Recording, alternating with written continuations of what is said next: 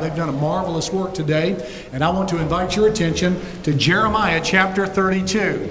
Jeremiah 32. There's a long train throughout the Scripture that sets a pattern of how God deals with His people. I think, for example, about Noah, who was called to build an ark in the desert. And then Abraham, God called to have a child at age 100, having left the homeland of Haran and Ur of the Chaldees. It's not something typically you did at that age as a wealthy, respected man, being Abraham, that is. And then David, a shepherd boy, taking on the giant Goliath. And then the center of the Christian faith and the great symbol of the Christian faith is not a cushion, a comforter, or a pillow, but a cross. Well, that's by design. That's not something that's happenstance. That is indeed by design. Let me ask you a question. Those of you that have walked with the Lord for some time, does it seem to you that God finds that one thing in your life that scares the daylights out of you, then organizes your life around it? That is by design. It's because we get an awful lot more out of that than we do comfort. Someone wrote C.S. Lewis one time and said, "What is the most comfortable religion?"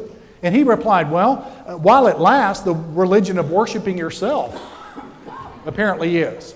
He said, "I did not come to Christianity to be comfortable." He said, "In fact, if you're looking for a comfortable religion, I don't suggest the Christian faith." I would agree with you. And we find something like that reflected in Jeremiah chapter 32. Here, Jeremiah, in the midst of a war, purchases land within the battlefield. It's precisely what happens here. And I want to use a little alliteration this morning to describe the chapter and all, so that you can understand the story if you're not familiar with it this morning.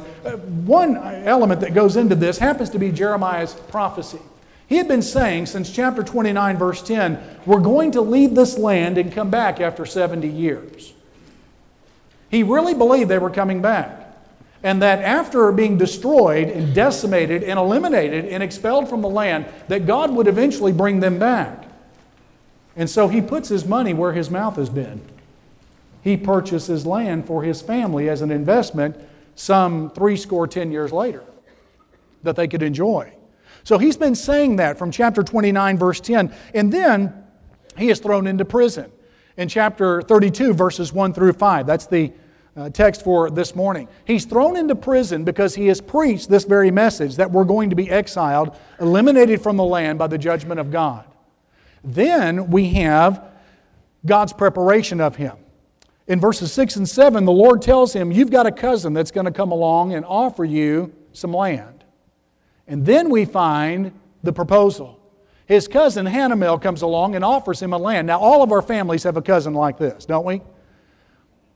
Boy, have I got a deal for you. At every family gathering, everyone has a cousin or a sibling just like this. And this is what Hanamel does. He shows up at the opportune time. And I'm sure that he probably calculated that Jeremiah really believed he was coming back. Well, since you're coming back, certainly you want to make a land investment.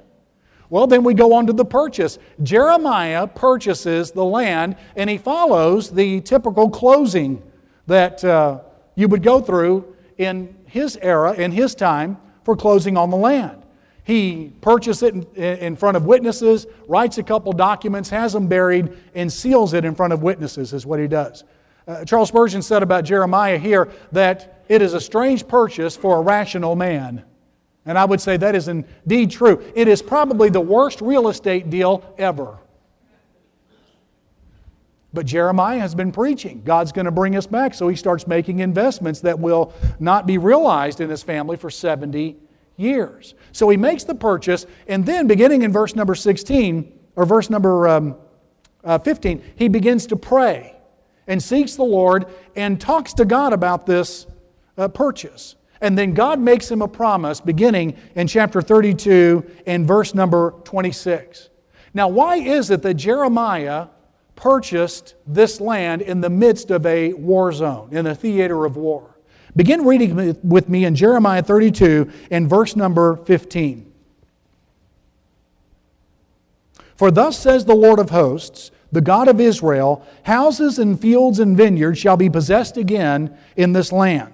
Now when I delivered the purchase deed to Baruch the son of Neriah, I prayed to the Lord, saying, O Lord God, behold, you have made the heavens, and the earth by your great power and outstretched arm. There is nothing too hard for you.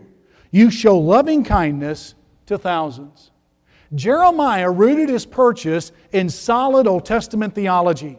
And that is, God created the heavens and the earth by His great power, and God loves with great loving kindness and tender mercies thousands upon thousands upon thousands. Creation and redemption shaped Jeremiah's life even to the extent of an unusual, inadvisable purchase of land.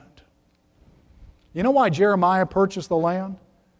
Because even creation and redemption were not too difficult for God. There is nothing too difficult for God. And you and I can know God better when we understand that God arranges our lives in such a way that we will have to walk by faith in the truth that nothing is too difficult for God. If you're constantly confronted with those kinds of situations, welcome to the Christian faith. In other words, if you find that God is directing you and moving you and challenging you to the point where your teeth usually chatter and your knees knock, and you're intimidated, and He moves you to the point where you feel like you need to collapse and cry out, God, I can't do it, you are in the right position as a Christian person. That's typical. And it happens over and over again. There is hardly a moment of reprieve from that kind of activity of God in a heart and life. And so what I want to say to you is this: God's dream and God's vision for you, for our church, for our community is probably much larger and much more intimidating and frightening than we've ever anticipated, than we've ever dreamed and ever imagined. Why? Because God does not measure dreams and vision. God does not measure what He does in our lives by our ability, but by His size. Now that knocks the breath out of me. Beloved, I've got to say to you then, we are in for a ride. If we follow the Lord and obey Him, we really are. So I should have warned you this morning to bring your crash helmet and a flame retardant suit and probably a parachute, because you're going to feel like the Lord's throwing us out of a plane. A perfectly good one, too. That is often how God does things. He did it with Noah, He did it with Abraham, He did it with David, and He did it with His very own Son, and we don't get to escape that number. Well, when we say nothing is too difficult for God, what's included in the nothing? Well, there's several things I think that arise from the text. And one is, there is no prayer so large God cannot answer it. No prayer is so large and so intimidating and so ambitious before God that if it's in His will, He cannot answer it. One lady was told that her health was declining and that she just must come to the Lord and trust Him and pray about it. And she said, "Oh no, has it come to that?" Vance Havner told that story and he said, "Look, you have to understand, it always comes to that. So we don't end there, we've got to begin there."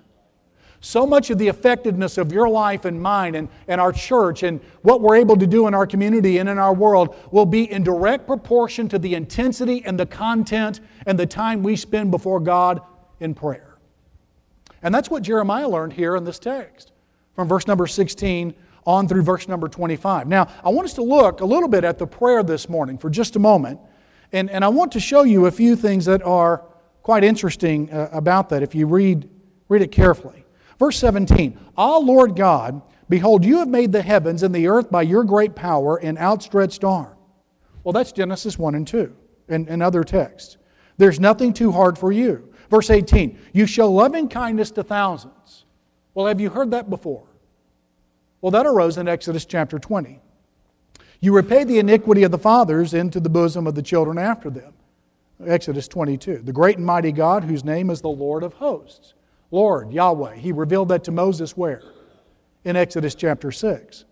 And then, "You are great in counsel and mighty work." Well, Isaiah has been saying much the same thing, especially in Isaiah 9. "Your eyes are open to all the ways of the sons of men." 2 Chronicles 16:9. Verse number 20, "You have set signs and wonders in the land of Egypt." Exodus 7 through 12. "To this day and in Israel among other men, and you've made yourself a name as it is this day. You have brought your people Israel out of the land of Egypt with signs and wonders." Exodus chapter 12 through 15.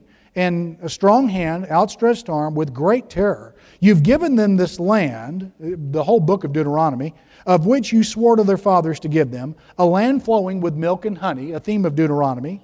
"And they came in and took possession of it, but they've not obeyed your voice or walked in your law. They have done nothing of all that you've commanded them to do. Therefore you have caused all this calamity to come upon them." Well, he's just described all of Judges and 1 Kings from chapter 12 to the end of 2 Kings. What we find here in Jeremiah's prayer, I think, is very instructive for us. And that is, Jeremiah loaded his prayer life with Scripture. Jeremiah based his prayers upon the Bible, not mere human invention or tradition or feelings. And I think those things can come into play in prayer. But one of the things I've tried to do for the last couple of decades, I guess now, at least one, is to read through my Bible each morning and to pray through the text. Because God hears prayer that is in His will, and the Bible is in His will. What God says in His Word is in His will. And so this morning I read in Deuteronomy 33 verse 27 that your God is your refuge, and so we can hide in Him. And underneath you are everlasting arms. So we can rest in and on His safety and protection. And so as I prayed for myself, I prayed for that today. As I prayed for my family, I prayed for that today. As I prayed for you this morning, I prayed for that today. In other words, I was able to take my Bible reading and shape it into prayer. As I pray for those who don't know the Lord, I prayed for that as well. I prayed that they would find that God is a refuge of salvation, and underneath them are strong, everlasting arms of everlasting salvation. And so the Scripture will suggest about what to pray, and I've got to assure you, friend, that whenever God hears prayer in His will, God acts, is what He does. Now, we're going to talk a lot more about that in the near future, and so I want to save a little bit for later. But there is no prayer so large, so audacious that God cannot answer it. One of the things we've got to do out of the gate in our ministry together, in our service together, is that we're going to have to intensify and reshape probably the content of our prayer life. And we'll do all that we can to lead in that. Because there's no prayer so large that God cannot answer it. But there's a second thing here as well. There is no evil so strong God cannot topple it. Now Jeremiah is very concerned about this. From verse 26 down to verse 35. It is religious evil he's thinking of in verse number 29. In fact, the evil of Judah's religion forms bookends in this passage. Verse 29, "And the Chaldeans who fight against this city shall come and set fire to this city and burn it." The holy city of Jerusalem he's talking about. "With the houses on whose roofs they have offered incense to Baal and poured out drink offerings to other gods to provoke me to anger." And then he picks up the religious theme in verse number 35 as well. Verse 34 and 35. It is religious evil. And so Judah pursued their evil with all the certainty of their Old Testament faith. They had more assurance in their evil because they were religious about it.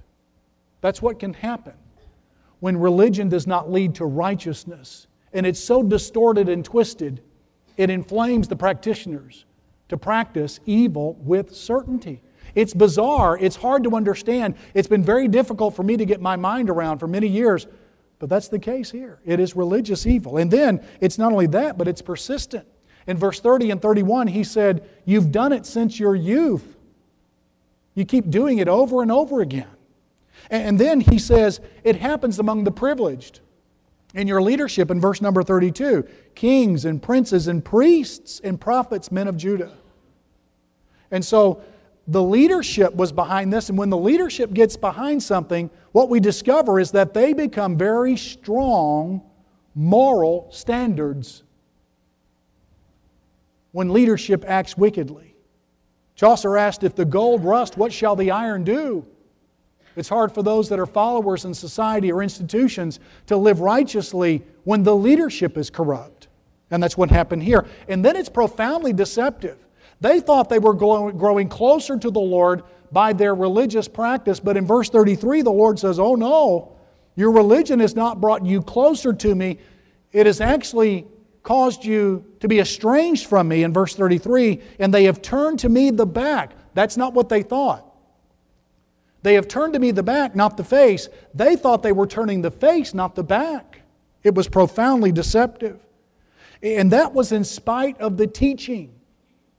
There's always an enormous gap between evil practice and the Scripture.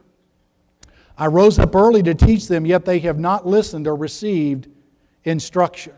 And then, look at verse 34 and 35. This is involved in religion, but look at the result of what happens in verse 34 and 35. The logical progression of their evil. But they have set their abominations in the house which is called by my name to defile it. So they polluted the temple. And they built the high places of Baal which are in the valley of the son of Hinnon, to cause their sons and their daughters to pass through the fire to Molech. Molech was an ugly image, and God holding a pot underneath which a fire was burnt, and they would place their infants in it. Which I did not command them, nor did it come into my mind that they should do this abomination to cause Judah to sin. I need to clarify something here as we think about this. You've got to understand, Judah never stopped worshiping God in the temple. They didn't have a burn the Bible day. There was no great movement of global atheists to denounce the existence of God. No one did that. Judah did not subtract the Old Testament religion, they added to it. Is precisely what they did. They didn't engage in subtraction, they engaged in addition. And that's often what religious people do. This is really difficult to say. And I wish I had a pleasant way of saying it. But there really is no pleasant way to say this. And that is, there is just some religious practice and practitioners that make God sick. In fact, Jesus threatened one of His own churches in Revelation 3:14 and 15. I will spew you out of my mouth, which is putting it nicely. So please, do not live with the naive notion that all sincerity in religion and all religious practice pleases God. It doesn't. It must be met with truth, and it must produce righteousness. Now, there's a larger point that I'm trying to make here. Systematically and institutionally, Israel, Judah, was invested in their evil. It was hard to extract it. Even the ministry of Jeremiah could not chase away or eliminate the evil of Judah. In other words, Jeremiah preached for 50 years, and Jeremiah never had a convert. That's how ingrained the evil was in Judah. And beloved, Judah was the center of the activity of God in the Old Testament. I think eschatologically, Jerusalem will be. There's some sweet people who would disagree, but that's my best understanding of it. But at least then, it was the center of the activity of God. It was the place of the temple and the king's palace.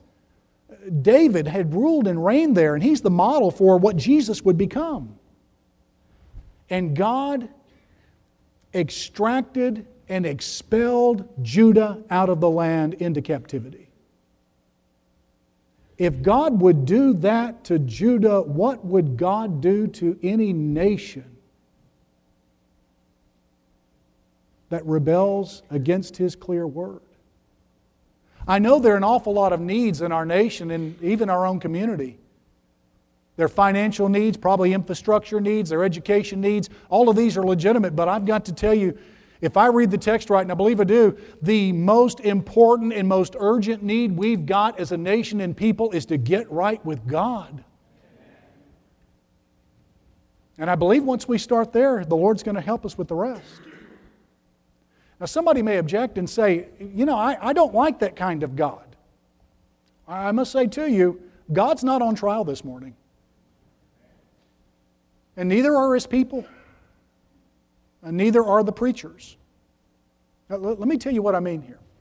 Let's imagine You're part of the Allied forces back in 1945, and you come upon the concentration camp Auschwitz. And you're part of a tank battalion, you've got some foot soldiers and infantry ahead of you, and you come upon the concentration camp, and Nazis open fire on you, and you return fire and obliterate the Nazis. And the Jews, the Jewish captives, raise their hands and celebrate. Do you have a problem with that? Because I sure don't. They are celebrating their liberation, the end of affliction, the end of their torture, and even death at the hands of their Nazi captors. You have to understand, our evil and our wickedness is to God what Nazi atrocities were to the Jews in World War II. This is the God who is, and there is no other. We have to take Him as He is, and He's not changing. There is no evil so large, so intimidating, so boisterous, that God cannot topple it. But there's a third thing here, and that is, there is no sin so awful God cannot forgive it. Now I want you to think for just a moment. And I don't want you to tell anybody, and please don't shout it out about your spouse, but what is the worst thing you've ever done? I want you to settle that and get a picture of that in your mind for just a moment, and hang on to it for just a moment. What is the worst thing that you have ever done? I know you cringe over it, but in this text the Lord's got some hope for you. There is the hope of forgiveness and salvation. In verse 38, the Lord says, I'm going to take possession of you. You've offended me, but I'm willing to cancel your sin and take possession of you and make you my own. Verse number 38, they shall be my people and I will be their God. I am a king and I am gathering a kingdom and a people and subjects to myself. And the Lord God is willing to make you His own. I don't know how He does it, but when He picks a team, everyone is first and no one's last.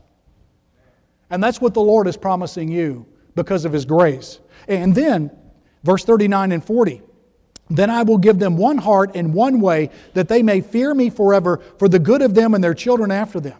I will make an everlasting covenant with them, that I will not turn away from doing them good, but I will put my fear in their hearts so that they will not depart from me.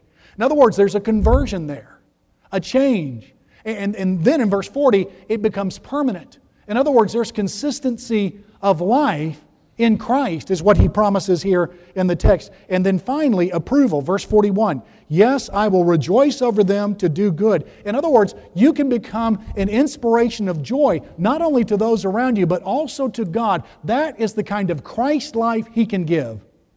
That's what He does. There is no sin so awful God cannot forgive it. Now, how does He do that? 2 Corinthians 5:21 says of Jesus, He who knew no sin became sin for us, that we might become the righteousness of God in Him. Now, that awful thing you thought about, the worst thing you've ever done, when Jesus Christ died on the cross, the Father shaped Him into that sin and treated Jesus if He was guilty of that sin. He who knew no sin became sin for us. Jesus became that. Jesus became you. That's what He did. The cross is a marvelous God-planned substitution. And there, all of the fury and all of the wrath that God intended for that sin that you just thought about, He poured out on Jesus. Jesus identified with you and took your place. And all the other sins you've ever committed. Now, I want you to think for a moment of all the great things that have ever been done. You could rush real quickly to the Gospels and think about the life of Jesus, is what you could think about. All the miracles, the raising children from the dead. You know, anytime Jesus attended a funeral, they never buried the corpse. They never did. He had a way of just raising them from the dead. And the great compassion, the marvelous words, the crucifixion, the resurrection. Well, the rest of that verse says, not only He who knew no sin became sin for us, but it also says that we might become the righteousness of God in Him. The Father is very willing to credit or debit to Jesus' account all of your sins, and He is willing to credit to your account all of Jesus' righteous acts. You don't become Jesus, you don't become divine. I'm not saying that, but the Father is willing, if you'll come to Christ today, He is willing to credit all of that to you. He is willing then to treat you as if you have been just as pure and lovely and beautiful as Jesus. Is what He's willing to do. He became sin who knew no sin, that we might become righteousness in Him. So in a moment after my message, we're going to sing a song and we're going to give you the opportunity to give your heart and life to Christ. And the Bible promises if you'll call on the name of the Lord in repentance and faith, God will cancel them instantaneously and eternally. And it'll be done. It'll be finished. It'll be acquitted. No more debt to God. There's no sin so awful He cannot forgive. But there's one more thing in the text, and that is, there's no future so bleak God cannot bless it. And that's how he finishes the chapter here, with a great flurry. Now, some have said, our church is aging. Some have said, we're in a transitional neighborhood. It doesn't look like it used to look. Some have said we're tired. Some have said these things. The Lord has a word for us, beginning in verse 44. Men will buy fields for money, sign deeds and seal them. God's promising something about the future in the middle of a war zone. You will do in the future what you have done in the past, only better. Sign deeds, seal them, take witnesses in the land of Benjamin, in the places around Jerusalem, in the cities of Judah, in the cities of the mountains, in the cities of the lowland, in the cities of the south. To have a city, you've got to have infrastructure and discipline and rule. And so the emphasis here is on cities. For I will cause their captives to return. God is promising a brilliant, bright future, unparalleled in their history. I want to say it loud, and I want to say it with as much intensity as is appropriate in this setting. But the best days of Beach Haven Baptist Church are not in her past, but in her future.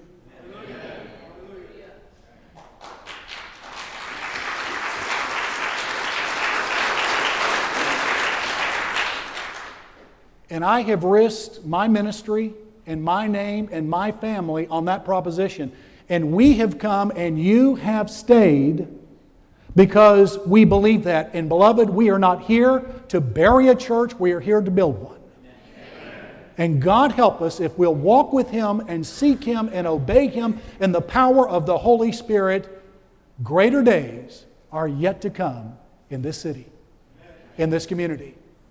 There's nothing too difficult for God. And if I may paraphrase William Blake, bring me my bow of burning gold.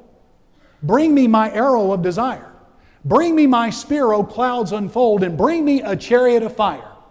We shall not cease in this battle strife, nor shall the sword sleep in our hands, until we've built Jerusalem and this fair and this pleasant land. One simpler poet put it, Jesus can solve any problem, the tangles of life undo. There's nothing too hard for Jesus. There's nothing He cannot do. I believe He's going to do it. The first step is to surrender all to Him and simply collapse in His saving arms in trust and in faith. And we want to give you the opportunity to do that this morning.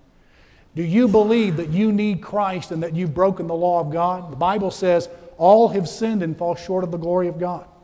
Do you believe Jesus took your place and God raised Him from the dead? The Scripture says that He was delivered up for our transgressions and raised for our justification. Do you believe that God loves you enough that if you were to ask Him to save you this morning, He would do so? Then I want you to come. In a moment, we're going to sing a song. I'm going to pray. We're going to sing a song. And we want you to seek help. We'll have staff members here in the front. Just tell them, I need to come to Christ.